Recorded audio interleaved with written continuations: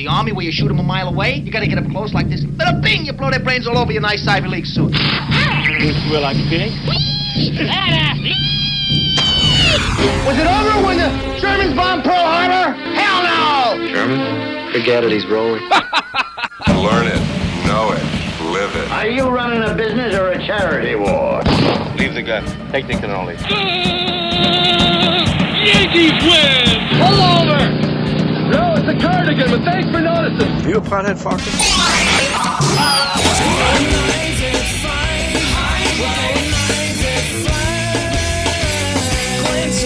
Telephones are ringing, overload mode in the 21st century. Driving home with my hand on the cell phone, pulling over, turning up and dialing till my fingers go. Life is fine, life is fine. This is Live at 5, Live at 5, Live at 5. We're back from the weekend. Happy Easter. And it's going to snow tonight. There you go. Oh, it snows right through Mother's Day, right? One year it snows on Mother's Day. Now it's going to snow on Mother's Day for forever or beyond that. It's like one of those things where people just pile on. Even the new guy, even though he's the guy from Arkansas or Kentucky, it's in one of those states. He's the weatherman over there at Channel 7 there. Even he heard. It's funny, and you come to an area, and you kind of teach old dogs old terminology. So in essence, they're learning, but they're kind of trying to teach you at the same time. And I like what the kid is doing. He's probably 30-something years old. This guy with the beard, I forget his name, to be quite honest. It's awful, but that's just my age. It's a reflection on me. But he loves talking about the weather. So I remember we got 4 feet of snow and I broke my ankle that night.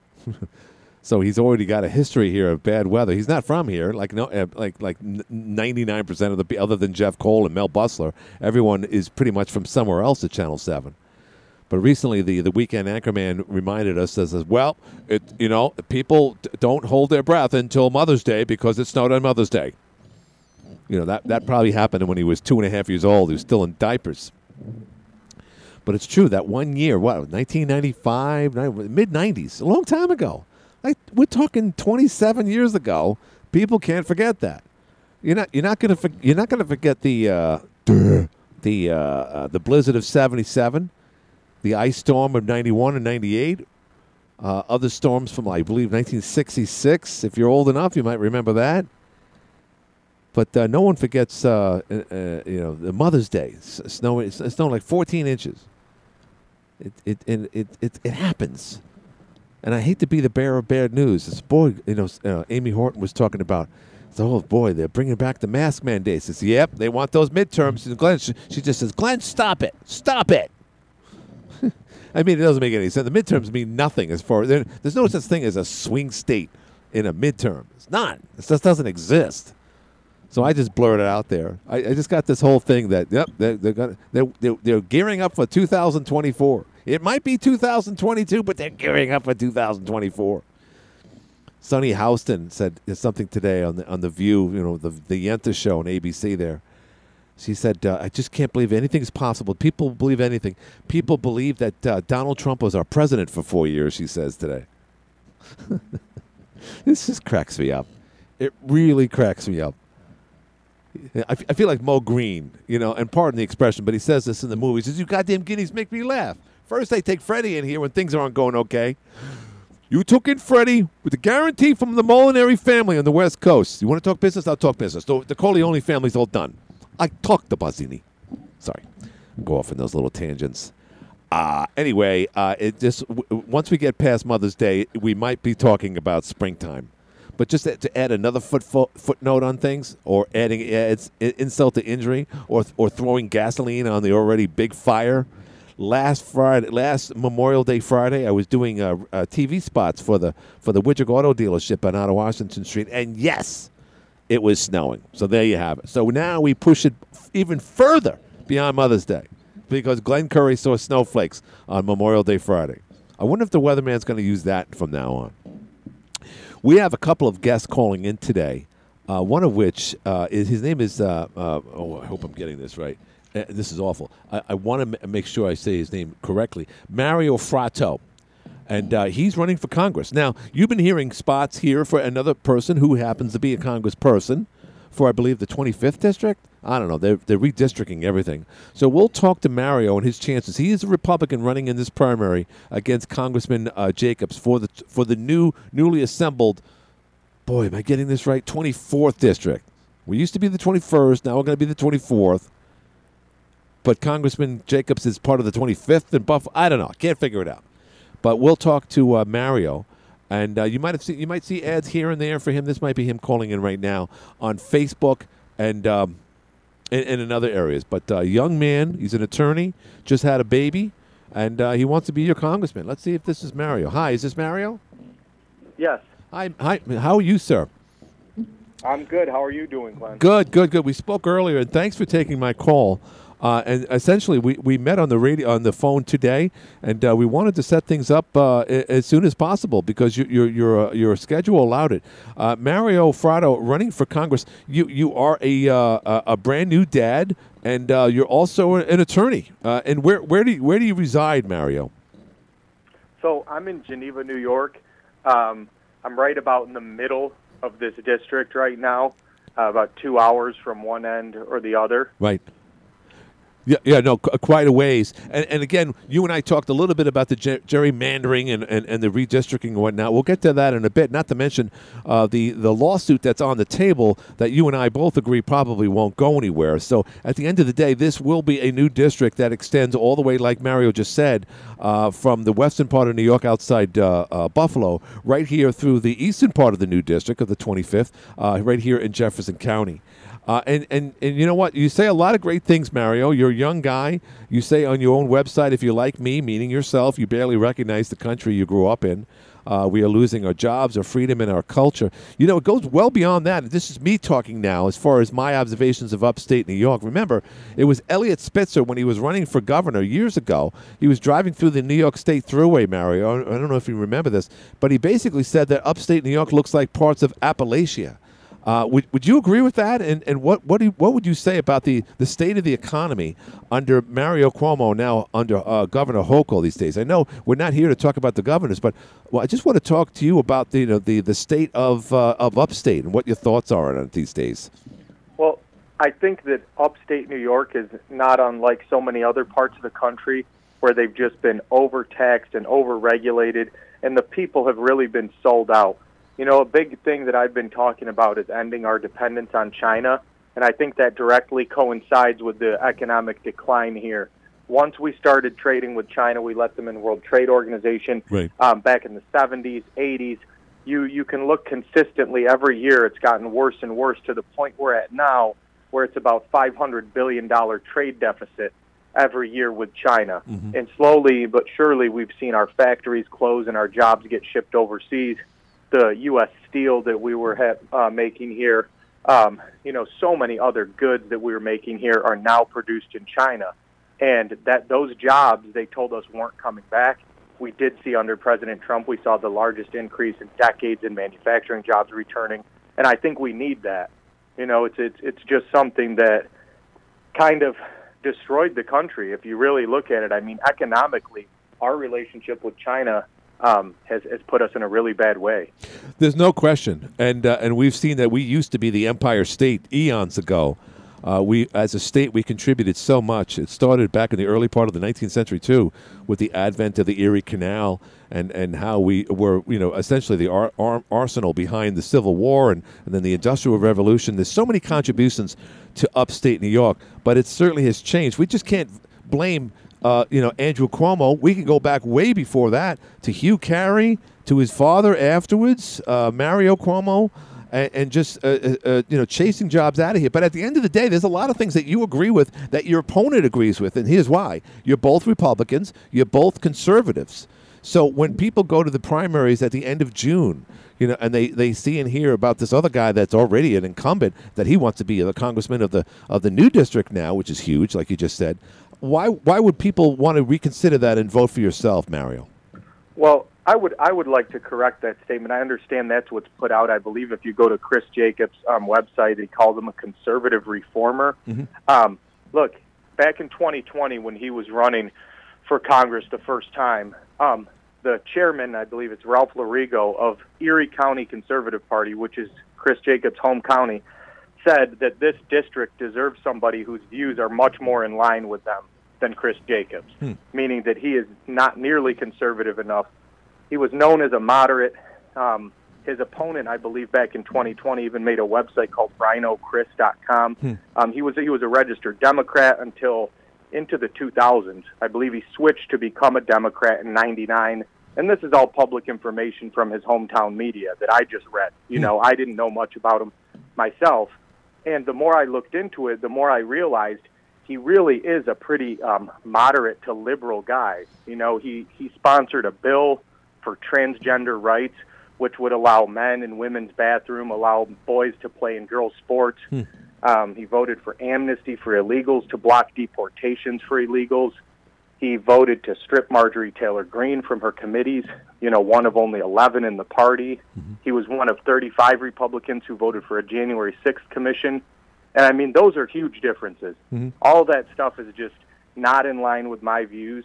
And, you know, we talked about the gerrymandering that the Democrats put in place here when they drew these maps. Right. The one benefit we got out of that is that they wanted to pack every Republican they could into this district, and that's why it's so massive, because 70% of this district is towns with less than 10,000 people. But because of that, we have a huge edge, and we don't need to elect somebody who's moderate. We don't need another John Katko or you know, somebody of that ilk. And we're in a position where we can elect somebody who is a true conservative, and I do not believe that is Chris Jacobs. You know, when you say that at certain, you know, again, we had a situation up here not too long ago where someone had changed parties prior to their being elected under one party or the other. That always raises flags. You know, some people might say the same about Ronald Reagan, used to be a Democrat, and for that matter, even Donald Trump. But if you're saying, for instance, that Jacobs was a Democrat right into the 2000s, that's pretty significant, Mario. Yeah, I mean, he was my age. You know, I'm a lifelong Republican. I registered Republican 20 years ago. You know, my first vote was in the 2002 midterms. Around that same time, I believe Jacobs was a Democrat. And the thing that I don't like, you know, I think he himself compared it with Reagan, that I believe Reagan was a Democrat and then became a Republican. Chris Jacobs was a Republican working under the H.W. Bush administration back in the early 90s with Jack Kemp and Department of Housing, I think. And then when he got out of law school in 99 or 2000, he changed his registration to Democrat. And then he must have went back to being a Republican at some point, when, I don't know. But that tells me that you don't have sincerely held beliefs, because I couldn't do something like that, let alone in my 30s, you know, to switch to become a Democrat. So I think it's important that you elect people that actually, you know, where they stand, and you can't be going back and forth on major issues like amnesty or transgender rights, or he was pro-choice, you know, voted for taxpayer funding for abortion. Now he says he's pro-life. Right. Yeah, and we saw that with Congressman Katko, who's retiring. We've seen it with others. We see it with the Illinois representative. I think he's retiring too, Kinzinger. Not to mention Liz Cheney's been on both sides. And with respects, of course, to Congressman Jacobs, he really did get down on the president for the so-called insurrection. So, and you had just mentioned that, by the way, Mario. But continue, if you will. What are your thoughts? Why was he so, I guess, eager to have the proceedings up on the Hill about January 6th, in your opinion? Well, I think it's he was bending to the criticism he got. You know, initially he voted not to certify the election results after January 6th. The second he was called an insurrectionist and took some heat for it, he said that he wanted to vote for an investigation for January 6th, right, even though President Trump directly asked the party not to support that. He said, look, a January 6th commission is a trap that's going to be used by the Democrats to go after all Republicans, most notably President Trump, to say that he incited this riot. They impeached him over this stuff. So it was really also, I think, a loyalty test to see that if he thought President Trump's political capital was damaged because of what happened, then he decided that he made a calculation to say, you know what, I'm going to turn my back on him this time. And that is why President Trump, after Chris Jacobs voted that way, said that he was ineffective and weak and that there would be consequences with the voters. And he was directly talking about Jacobs and the 35 Republicans that did that. And now he has not been endorsed by President Trump this cycle. He endorsed all the other New York incumbents for Congress, and he did not endorse Chris Jacobs, and I think it's for good reason. Interesting. Well, again, when it comes down to it, obviously the and you and I talked about this as well, is that this primary is so huge, in that there will be no, at this point, although you mentioned there could be a possible Democratic opponent for the general election in November, but whoever, I'm going to go on a limb and say this, whoever wins in June is our next congressperson for this district. There's no doubt about it. So let's look forward. That would mean that up until the 31st of this year, 2022, that would be the final day of being represented by Congresswoman Elise Stefanik. Those are big shoes to fill. That's for sure. So if you could tell us, Mario, we're talking with Mario Fratto here on the Live at 5 show. How would you be a great person to fill her shoes after Congressman after this district, Jefferson County for that matter, is under your leadership? Well, first and foremost, I think it really comes down to being relatable to the people that you're representing. And I'm somebody who considers myself a working class guy. I grew up working construction. I became an attorney, first in my family to go to college. And now I'm back to construction, running my family's construction business. I just made my first visit up officially to the North Country. Yes, you were in Clayton. Weekend. Yes. Yeah. Yes, I was in Clayton. I went and toured Fort Drum with retired Army Colonel Christine Stark, who was a wonderful woman, great patriot. And I had a really good time learning about the base. Watertown, I knocked on some doors and met some folks there. And I think we have a lot in common. And look, it's not somebody like Chris Jacobs' fault that he was raised with a $25 million trust fund, or that his family owns sports teams and has billions of dollars, right? He can't control that. But it does change the way you come up. I talked about when I was with the people in Clayton growing up and what different jobs we had, and we, kind of commiserated about saying, geez, we had to wash dishes and, had a paper route and all these things. And I don't think he came up that way. And it's important to know where you came from and to realize that you share common experiences with people. And, look, with Congresswoman Stefanik, she's done a great job. Yes. But she's also far away. It's a massive district, right? I think she's from outside of, Saratoga area. Yes, Glens Falls, yeah. Yeah, so it's pretty far. I believe I'm actually closer than she was, and she managed to handle a very large district, geographically speaking. Yep. And I think I could do the same, and I think it really benefits me to be right in the middle where I'm not, over 4 hours away out in Buffalo, but I'm in the same area code, right. So right. I think it's helpful. Yeah, no, it's definitely helpful. And the one thing that I believe I brought the topic up with Congressman Jacobs was about fracking. And how ludicrous it is that we're not literally tapping into our own resource.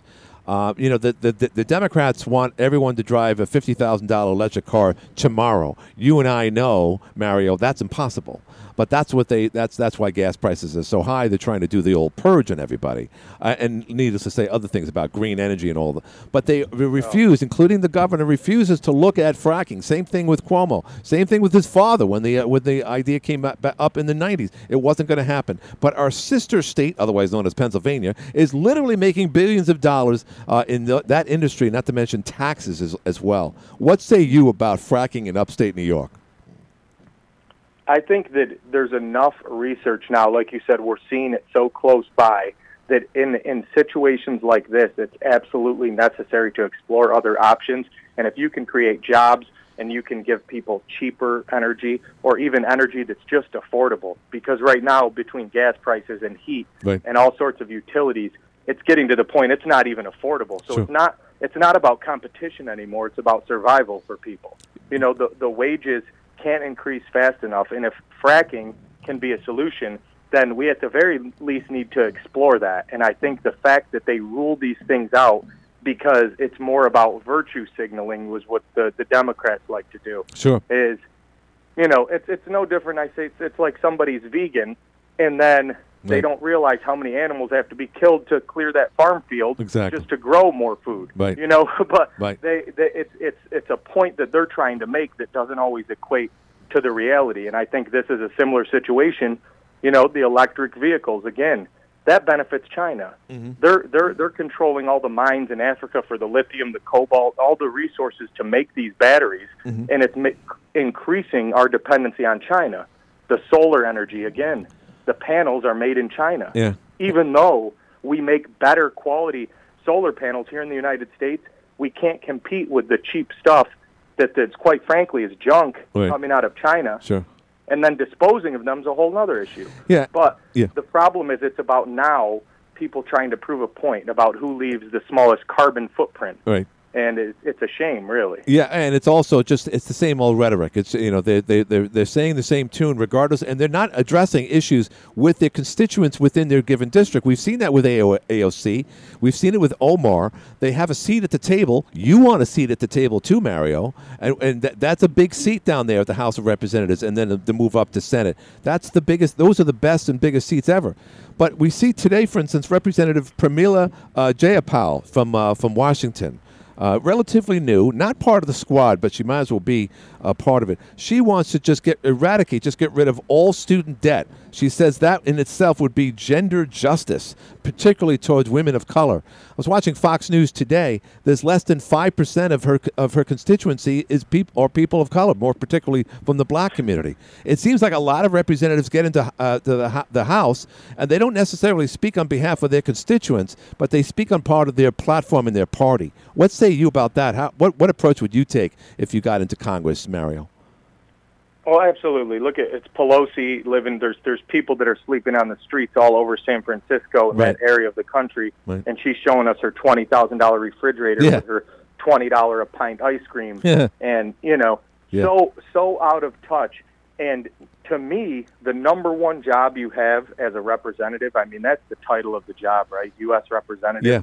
The number one job is to represent the people. You're not there for what you think you should do here and you think you should do there. If the people you're representing don't want that, then you shouldn't be doing it. That's why it's very important to tell the people who you are and what you stand for so they don't send the wrong man there for the job. And that's why I think I'm the right guy, because I'm speaking my mind on how I feel on these issues, and it resonates with the people because they feel the same way. Yeah. You know, so I won't have a problem going there and representing them because we share the same values, we share the same political views. And with somebody like Jacobs, I don't think that the people of his district wanted him to vote for a January 6th investigation. Not up here, no. That they wanted, transgender rights and allowing men in women's bathrooms. Mm-hmm. I don't think they wanted amnesty for illegals. I don't think they wanted him to strip Marjorie Taylor Greene. You know, so all the red flag laws that he voted for to take your guns without due process, not in a district like this. Yeah. Do you think that the redistricting with regards to his approach to certain things, social things that you just laid out right here, Mario, do you think that it's tough for him to relate to a more conservative district than the more, I guess you could say, without knowing his district prior to this and where it is right now, but is it a little bit of both, and that's why he kowtows to both sides of the political aisle? No, you want to know, quite frankly, he had the most conservative district in New York State before this, and that's why people like Erie County Conservative Party and even outgoing Representative Chris Collins said he's not the right guy for this district, but he changed his tune to get in there. But as soon as he got in, he showed who he was again, and I also think it was a political calculation because he believed that with the redistricting, they could have easily put him in a district like John Katko had, where he has part of the city of Buffalo, and all of a sudden it's a 2 or 3 point Democratic advantage in the district, or it's a toss-up, and he needs to play to the middle. That's what I'm saying. So he started to show his true moderate colors again, and then all of a sudden he found himself in a massive rural, agricultural, very deep red district. Right. And now he has to explain why he voted for all these things that the voters want nothing to do with. Interesting. So obviously Mario Fratto, who was speaking, was running in this primary against the incumbent for the new district. Real quick, in as far as the redistricting is concerned, there's a lawsuit on the table right now. It's probably baseless because of all the judges are literally appointed by the former governor, Andrew Cuomo. But again, I'll just make a little commentary here. In a real estate deal, the redistricting would be laughed off the table. You couldn't just sell a branch of a property that gerrymanders around a particular county like Monroe. So what are your thoughts on the whole redistricting? And I'll just tell you personally, separating Jefferson, St. Lawrence, and Lewis County for the first time ever is not a good thing for future Congress people, Mario. No, and here's a great example is that, I think Chris Jacobs said he thought it was nice for Fort Drum to be separated, but that they would have 2 representatives instead of 1. 75%, 25%. Yes, exactly. Exactly. That's ludicrous that it's a U.S. Army base. They're supposed to take into account communities of interest. Right. Well, what community could have more in common than people who are serving together? How could you tell one guy who's with his family on one street and another guy with his on the other and say you're in 2 different congressional districts serving out of the same U.S. military base? Yeah. I mean, that's insane. Yeah. This district has 14 counties, and 11 of them are chopped up into multiple districts, and only 3 were kept whole of those 14 counties. If you wanted to, you could have took 10 or 11 counties, kept them whole, and made a district. Instead, they have this abomination, really, of a district that, unfortunately, as you said, I believe is going to hold up in court.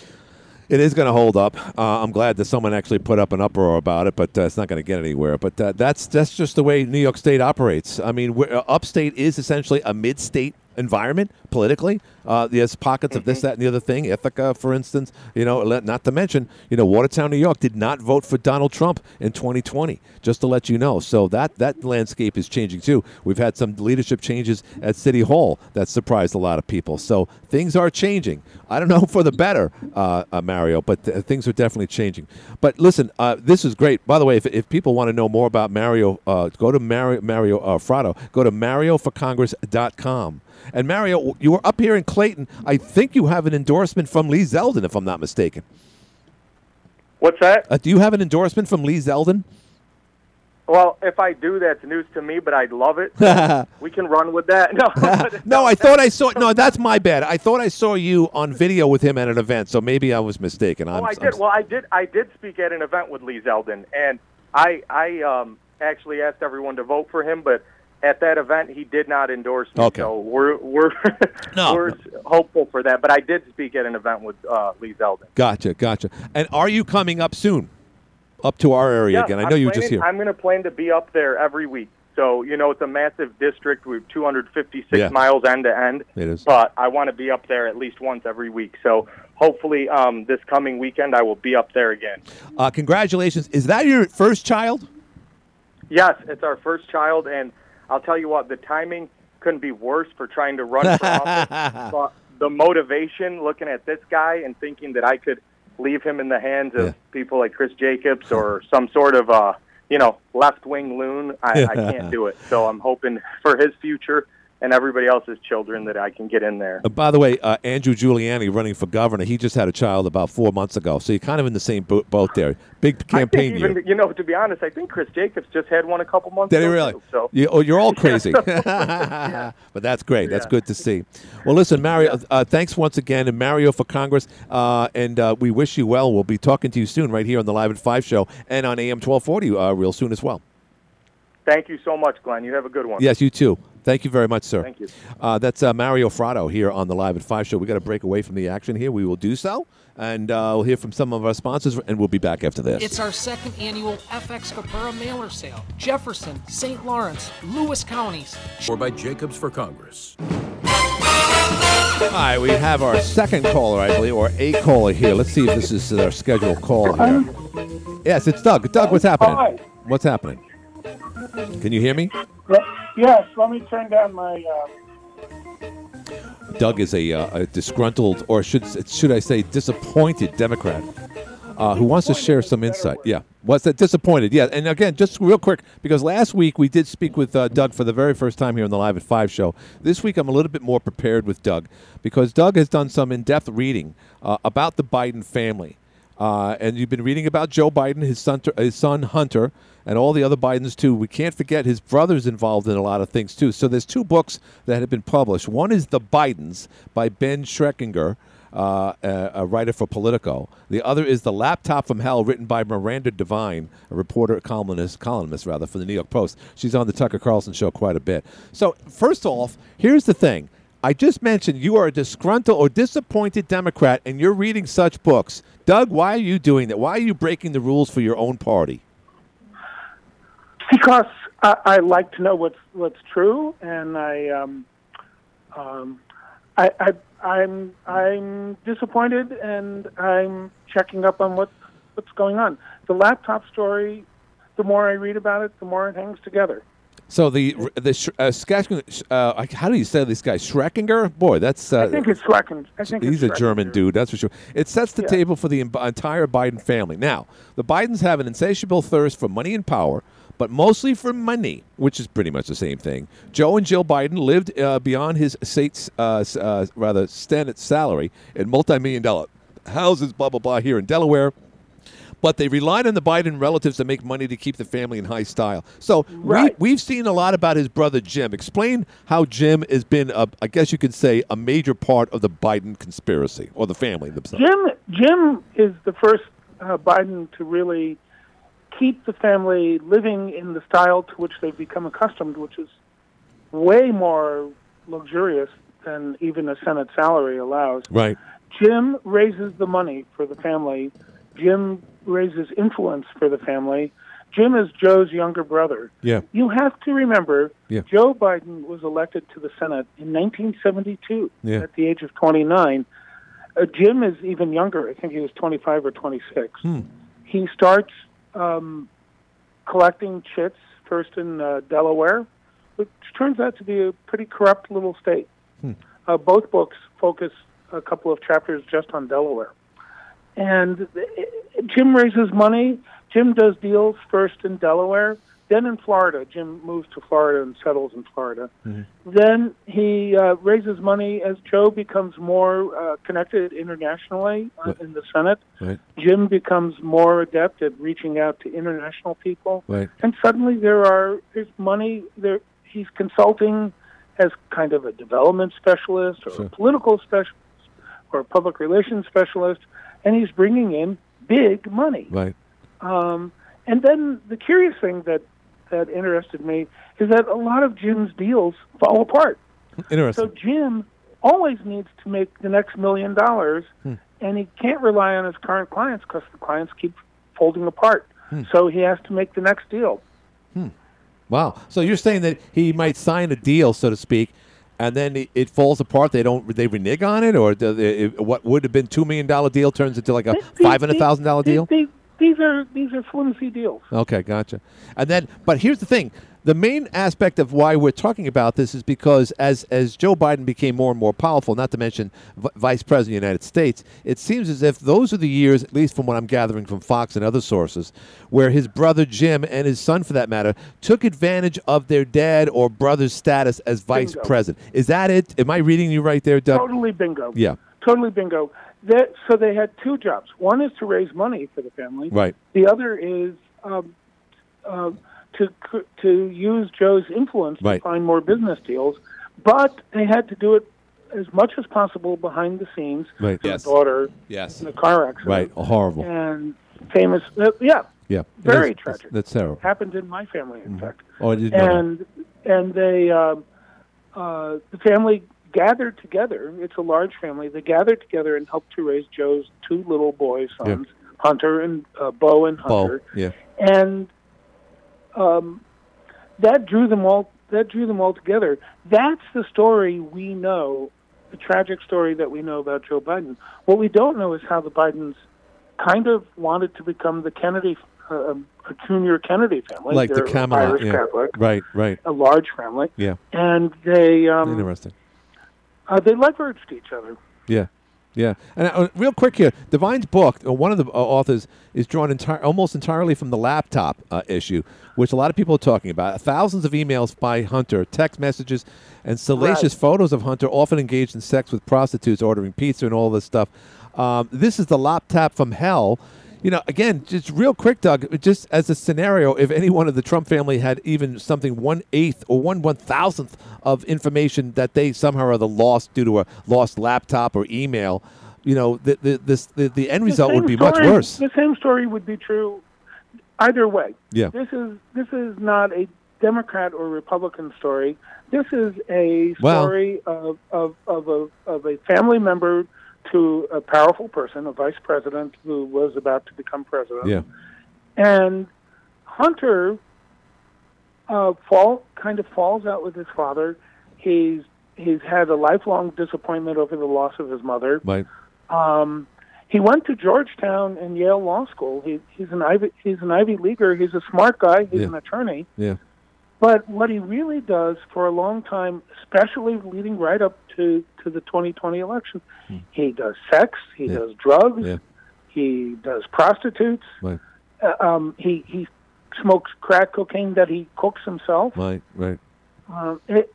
It's really gross. And then he does deals with the Ukrainians, as we all know, with Burisma. Right. He does deals with a very large private Chinese company that is kind of the private face of the Chinese Belt and Road Initiative that's all over the world. Mm-hmm. And this is all stuff that could influence Joe. No doubt. And influence our national security and our national policy. Do you think, real quick here, Doug, because I got to go, I got my next break, but let me just ask you, this is good stuff, by the way. I'm glad you took the time to read these books as a Democrat and ask such questions. So do you think that we're compromised now with what's happening in Ukraine because of the involvement with the Ukrainian government and the Bidens? Personally, no. Yeah. Okay. I think that Burisma is still around, and that concerns me. Mm-hmm. But I think so. Here's my thing. I'm not that worried. I could be worried. I think we are, though, compromised in China. Okay. So, and China, we just talked to a candidate for Congress who says I heard Mario. Yeah, and he says he brought up some enlightening things. The same stuff that we usually hear, and sometimes we blow it off. But China is, in fact, our biggest enemy. There's no doubt about it. We realize Russia, of course, has always been in the background, but now they could barely take over the state of Texas. And I don't say that disparagingly. I have to say that out loud because there's a lot of people feeling less anxious now that we know the true colors of their military. Oddly enough, Ukraine is almost the size of Texas. Yeah, well, that's why I say it. Because in essence, Ukraine is Russia. To me, it's as close to a civil war as possible. A lot of people disagree when I say that, but at the end of the day, and I think we can agree on this, Ukraine they're not the most they're not the best angels to look upon as far as the way to run a nation. But that's another argument altogether. Right. I just want to ask one simple question, Doug. Where do we go forward? I mean, we're stuck with a guy that obviously has done some things with respects to Ukraine. We still have Letitia James, the Attorney General right here in New York State, looking into things that the Trump family did before his presidency and their businesses and whatnot. Why do we have such hypocrisy, and what could be done? I mean, going forward, what could be done? Joe Biden's our president. What can we do now? I think the story has to come out so that the White House is constrained by having the truth being outed. I think. You think Jen Psaki's going to talk about this? No, that's why the truth has to come out, so that they operate within the constraints of the truth, right, rather than within the constraints of a fantasy. True. That's a good point. That's a good point. And I'm just, again, I would think that, on such and such a day, you're going to talk to a guy that read these two books and he's outraged by, I'm going to say, that's got to be a conservative. But at the end of the day, Doug, and your last name, Doug, escapes me for the moment, Davidoff is just a concerned Democrat. And that said, Doug, you also have a big day tomorrow. So here it is. You're waiting for an operation and whatnot, and we wish you well with that. But boy, you're still eager to talk about the Bidens, and I got to give you a lot of credit for that, Doug. These are two good books. The first book, the Ben Schreckinger book, The Bidens, is kind of an overview. It's much more kind of repertorial. The Miranda Devine book is just salacious, but she also goes into the money stuff Right. just as eagerly. Mm-hmm. Well, that's good, Doug. Yeah, Doug, I got to go. I got to do a break. But listen, my friend, good luck tomorrow, and we will talk to you soon when you recuperate. And I know you got to go through some physical therapy and whatnot, but we wish you well tomorrow, Doug. And keep at it, and we'll talk more about this when you have an opportunity, Doug. Sure, I'll stay in touch with you. Awesome, Doug. Thank you again. Bye. That's Doug Davidoff right here on the Live at 5 show. Friend of a friend, calling from Connecticut, the Nutmeg State. And we wish him well tomorrow. I got to do a break. We'll do that. We'll be back right after this. There's a lot of things that need changing. One of them could... June 28th, paid for by Susan Duffy for New York State Assembly District. Welcome back. We got about 8 minutes or so left in today's show. Great call from Doug Davidoff. And we wish him well again tomorrow. 7:30 tomorrow. He's under the knife. It's going to be a long operation. So, again, good luck. Doug, you're still listening, which is good. Now, the other thing I wanted to share with you, I talked a little bit about it with Mario Fratto there.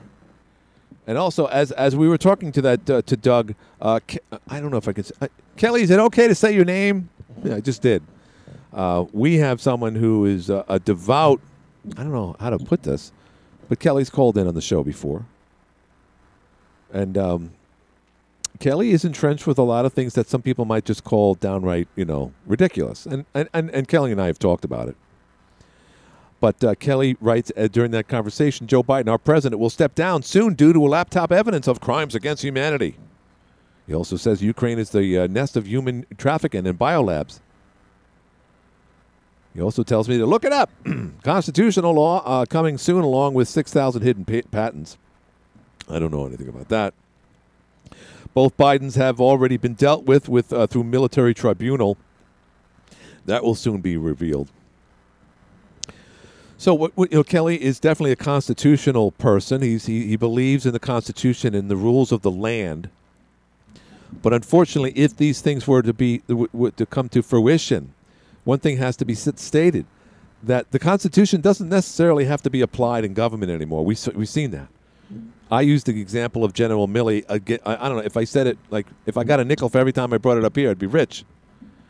But it's true. In the era of Trump, the Constitution doesn't matter anymore. So if there's illegalities here and there, and it's going to come out, and humanity against other crimes, the deck is so stacked. There's no way that's going to change. Now, optimistically, things are going to change when the House and Senate go back to the Republicans next year. But even then, I mean, just again, interestingly enough, we've spoken to Congressman Jacobs. You've heard his ads, very conservative. I think he even mentions Donald Trump in there. But if you talk to Mario Fratto, it's a completely different ball of wax. It's like, no, Donald Trump doesn't like him. We hear all types of things that may or may not make any sense. Kelly is on one side of the conspiracy theory spectrum. There's no doubt about it. But then we literally hear things that just don't make sense. We had OB call up the hotline show last week. He says, I was in Britain, walking around, no masks, everyone enjoying themselves, walking here, there, everywhere. He goes on his phone. He notices that News Junkie in that exact moment is saying that there's essentially a lockdown in London going on. OB is our European reporter at that very moment, and he brought it to the table on the hotline show last week. Just one of many examples. General Milley took it upon himself to do something that was so heinous.